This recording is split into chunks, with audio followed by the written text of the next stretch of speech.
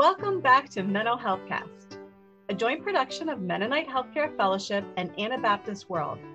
Today, I invite you to listen in as I speak with Esther Bucher, an occupational therapist who came to her profession after 2 service terms abroad. She has served different service terms with different Mennonite missions groups, including time in Vietnam and Indonesia. Today, we will talk about her experience as an occupational therapist here in the U.S. and as a MCC service worker in Vietnam, where she worked with victims of Agent Orange. Esther, thank you for joining me today. When we spoke briefly the other day, you told me how much you love your job and how grateful you were to find occupational therapy as a profession when you were in your 40s. Can you tell me about what an occupational therapist does? Yes, thank you. An occupational therapist focuses on adapting, modifying, or changing the daily activities of living that a person is required or wants to do. So this might be altering the activity or altering the environment or altering the skills of the person who has challenges. For example, if someone has fine motor needs, then you would help them improve their fine motor skills so that they might be able to brush their teeth easier. And so you as an OT are being a detective, kind of problem solving each step of the way and creating ideas, trying trial and error and so forth.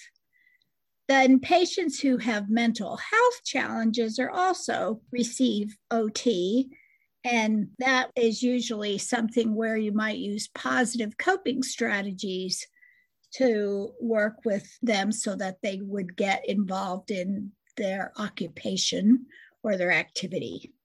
Can you tell me a little bit about how the job of an occupational therapist is different from a physical therapist? The most basic difference between physical therapy and occupational therapy is that the physical therapist focuses on improving the person's ability to move their body, whereas the OT improves the person's ability to perform activities of daily living. Yeah, I'm sure if you ask a PT, they might say it differently. It sounds like you're trying to make somebody with challenges be successful in their normal everyday activities. Yes, you are not, as the therapist, the one that's going to make the changes. That person, of course, has to do it. How has your faith brought you to this career? My faith and my profession or my career as an OT really aren't separable in my being. I believe that all people are interwoven together as human beings. And so each of us are unique, and the Spirit of God dwells in each of us. So that when I meet or I interface with another being, I see their whole being, their emotional, their mental, their physical, and their surrounding environment. I hear their story and I develop therapies or share ways that performance of daily and meaningful activities can be used. I often reach for and draw on hope, trust, and grace, and the power that is beyond the human spirit and to the Spirit of God. I completed my master's degree in training as an OT when I was 40, and I believe that God led me to other experiences prior to that in preparation for this role and this career.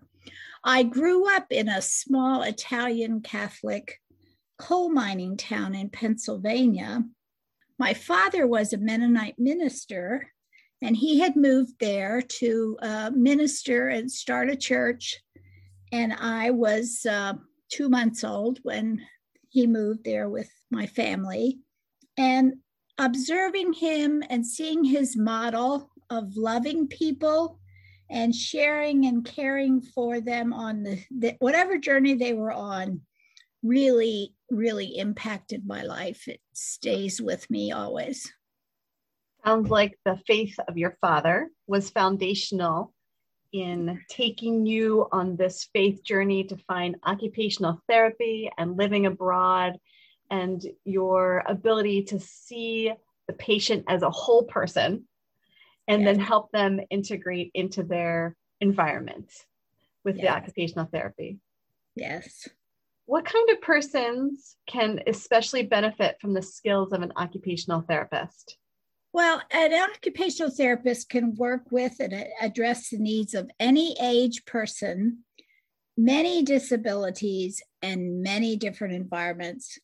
And the purpose and the motivation for therapy is, of course, always client-centered and motivated from that person's felt need. So that's, a little bit of professional jargon, but not really. Well, I hear you saying that this occupational therapy is client-centered or patient-centered, and maybe that goes back to why you spend so much time listening to a patient's story. Exactly. Because if you understand your client or your patient, then you can help them find ways to make their environment workable for them. Yes. And also you said activities of daily living, I believe, but you also said meaningful activities. Yes. The name occupational therapy has always been a problem.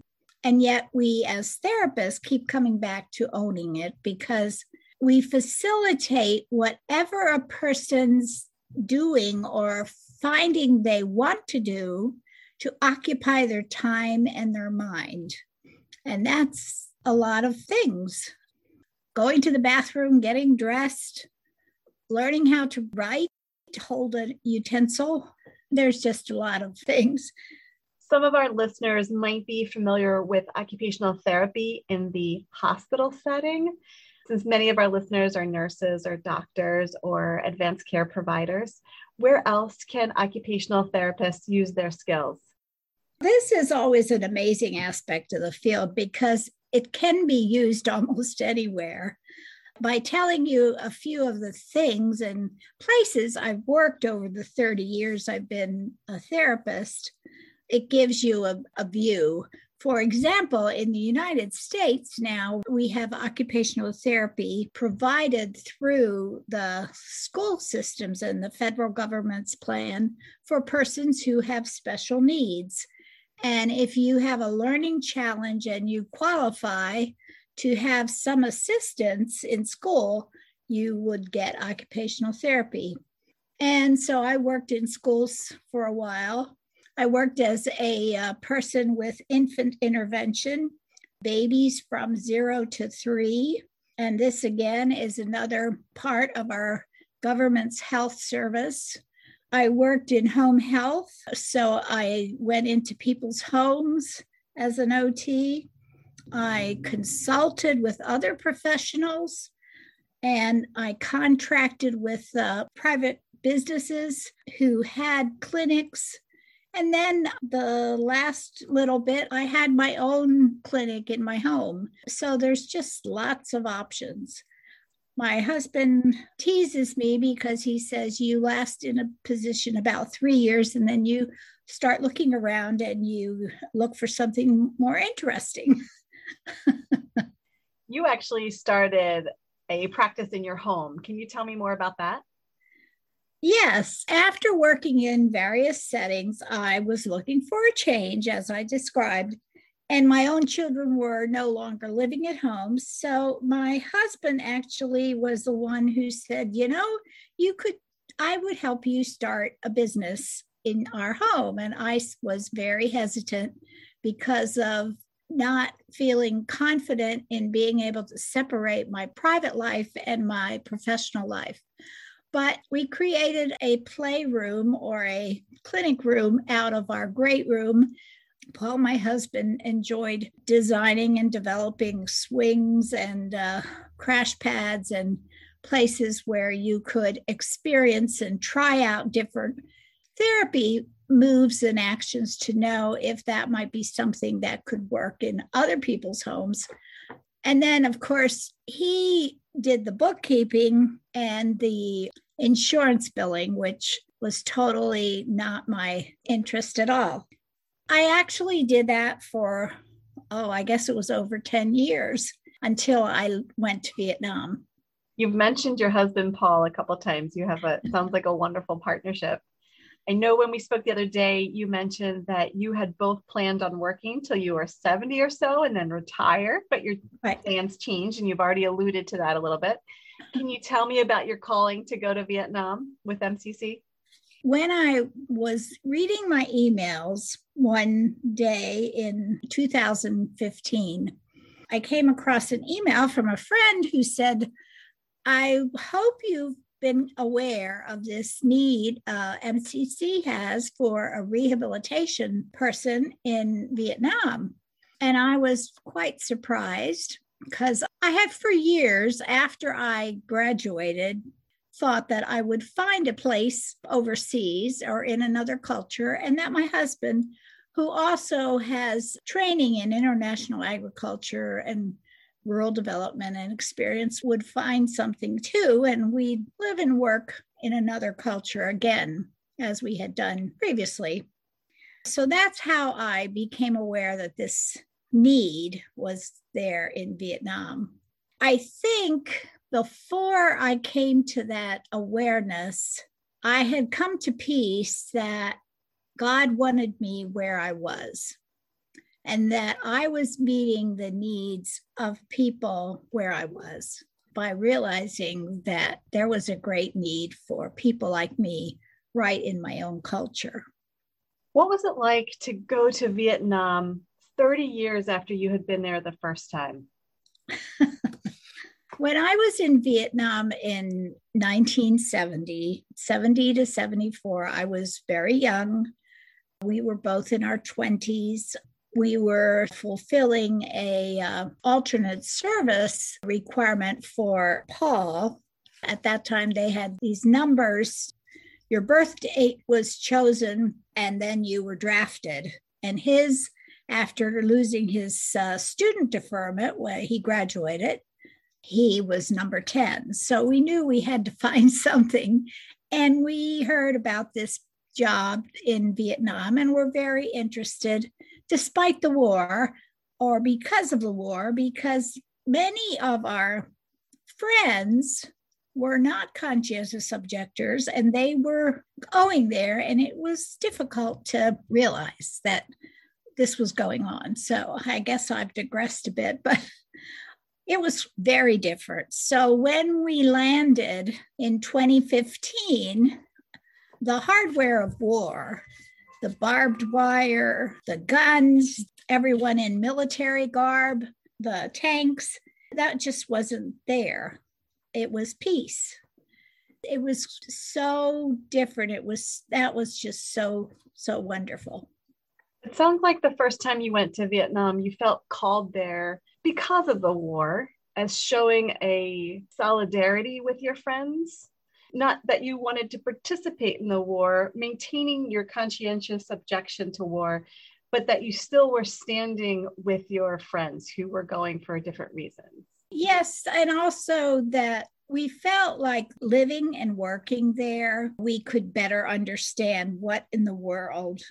When we heard about this role that Paul could fill, they wanted him to be a bookkeeper for the mission.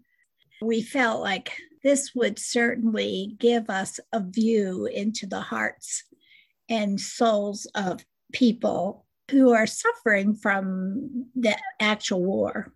It did. It allowed you to explore viewpoints from different perspectives. Yes. Give you a greater understanding. Yes. And then when you went back, it was peaceful. You weren't greeted with barbed wire and guns and military uniforms. You were greeted with peace, a country of peace. Currently, Vietnam is now all one government. Both the North and the South are under one People's Republic of Vietnam. MCC's office has been for years now in Hanoi, which is the northern area of the country. So we went there first and spent a few months getting to know MCC and its system. as it was then, and trying to learn language again. You've already alluded to the fact that when you returned to Vietnam, it was a unified country. Yeah, politically, yes. I mean, there are differences in dialect, cultures. It's full of many different aspects of the way people experience life because of the geography and history. Yes, it's currently one government. How did you feel in terms of being an American in this foreign country? Well, I was always amazed at the graciousness and the acceptance that people had for us who had fought for years with one of the sides of the government. And then that side that Americans were helping, they didn't win. They didn't win the war. And now it's a communist country. But people did not view us as negative or evil. So I just never felt that way. It's a wonderful place for people to tour and beautiful places to visit. Because we had work permits that were a little different than tourist visas, we often had to get special permission to go meandering around, and yet it wasn't impossible. Sometimes we just couldn't figure out why we weren't given permission, and that's just the way life is. Can you tell me a little bit about the long-term impacts of the war on the people of Vietnam? Yes.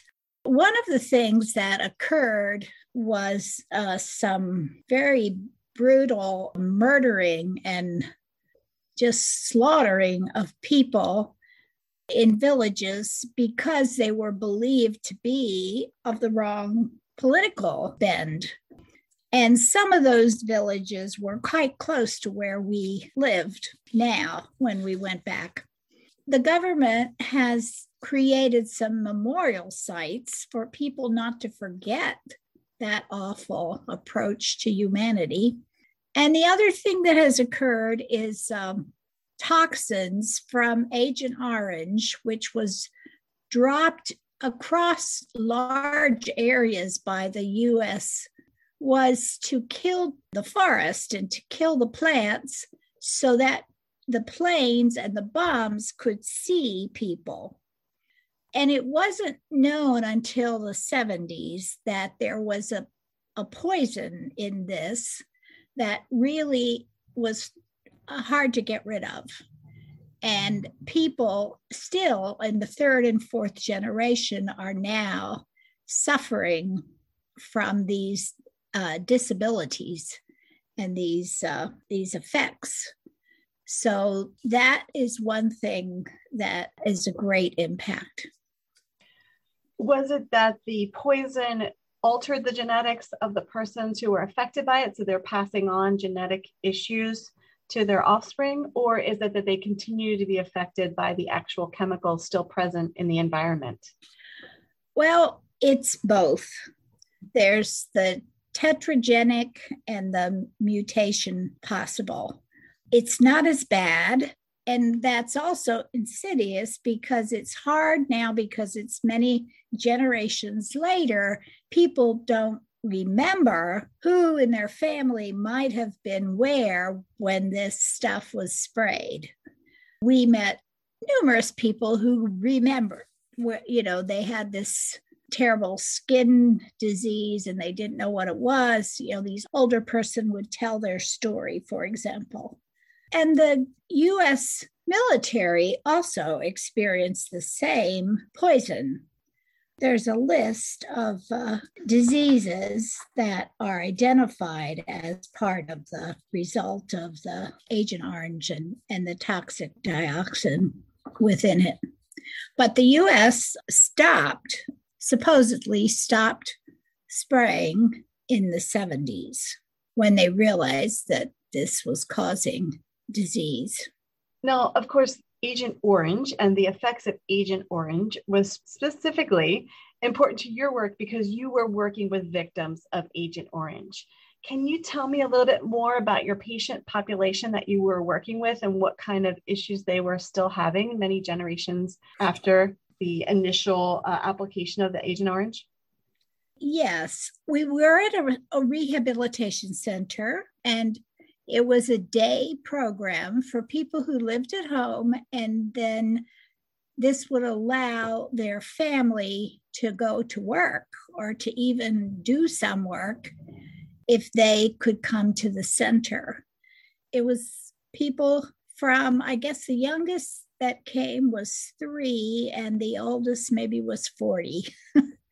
And skin conditions, diabetes, cancers, various cancers, people with Down syndrome, Parkinson's disease, cerebral palsy of many types, nervous conditions. Often it wasn't clear. The child was born with something like an arm or a leg that had malfunction, or they had very low tone, like cerebral palsy often exhibits itself.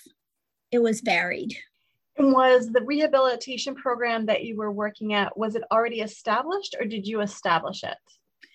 It had just opened, and they built this building in Vietnam. There's a non-government organization throughout the country called the Vietnam Association for Victims of Agent Orange.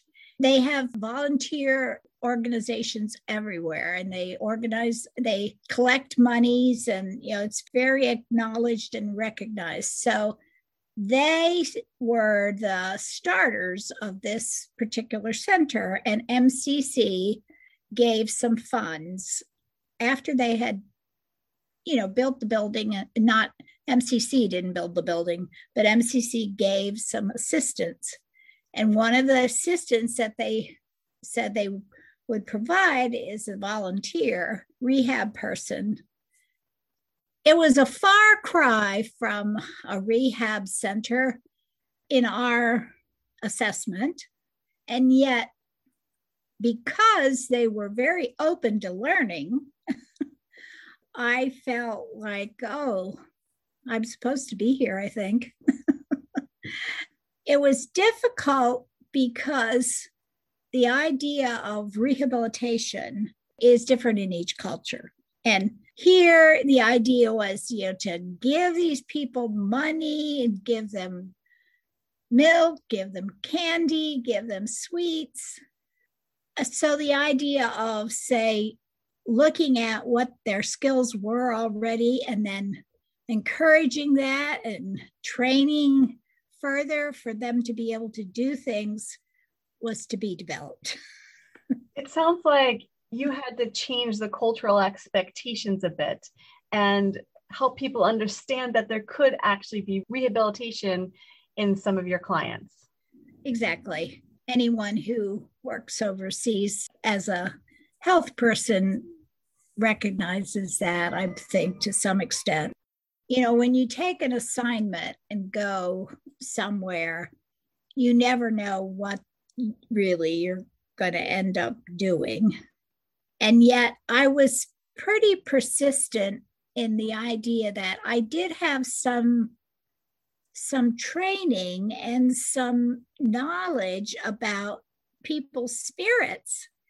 And I wanted them to be able to experience that. So I was a bit more persistent maybe than MCC would have thought I would be. Do you have a particular patient encounter or experience that was particularly meaningful to you? Well, there are many, of course. I mean, I can tell one story. One little boy who came, his name was Bao Ang, and he was brought by his grandparents, his paternal grandparents, and his mother had left him and they were raising him. And he was about 3, I guess, when he first came. And he had athetoid cerebral palsy. They didn't leave him at the center because he was totally dependent on being helped by someone.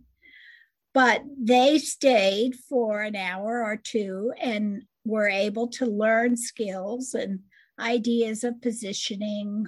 And he was very much aware of the world around him, but he couldn't speak and he couldn't use his muscles, his hands, because of his cerebral palsy. But what was so special was the first day they came, they wanted to know if they could find a place to give him to someone because they were overwhelmed with his care. At the center, the director, who was not a medical person, but a very encouraging person, he said, no, we don't have that kind of option here. But as Bao An began to explore and his grandparents realized that inside of him there was quite a lot of potential, it was just really heartwarming to see the change. And that I saw repeatedly by people again and again. And that's, yeah.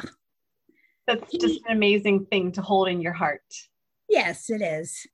What are some of your accomplishments that you will also hold in your heart as you reflect on your 3-year term in Vietnam? Well, I don't really think about my accomplishments as much as what I was able to share with others. And there are a few significant things. One, when it took me a few years to put pieces together from an earlier therapy-related project that MCC did back in the 90s, they had a younger OT come from Canada, and she worked on a booklet with a Vietnamese person about occupational therapy activities and how to understand people and disabilities. And then they produced this in Vietnamese. It was like a small booklet. And when I was packing up my house, we sold our house and stored things back in 2015, I came across a copy of this book that had been sent to me from MCC Vietnam in the day when it was created, because I was trying at that time to find out if there was any need for my work in Vietnam. And so I asked the staff at MCC Hanoi about this project and where it went, but no one knew anything about it. So in the end, we were able to get a drive from the computer, of course, and print out numerous copies in Vietnam and share them with people where we went. And so that felt to me like a gift that we were able to share in many places and in many ways. Another thing that was heartwarming was finally, after the first year and a half, we were able to get us an interpreter or a translator. I felt continually like when I was trying to train the staff, there were young staff who wanted to learn to understand OT and what you could do. And so I wanted to do trainings and they wanted to participate, but it was very difficult. You're dealing with a profession and a career to try to explain this. I had a fairly decent Vietnamese shopping skill, marketing skill in Vietnamese language, but otherwise I felt frustrated. So that was positive.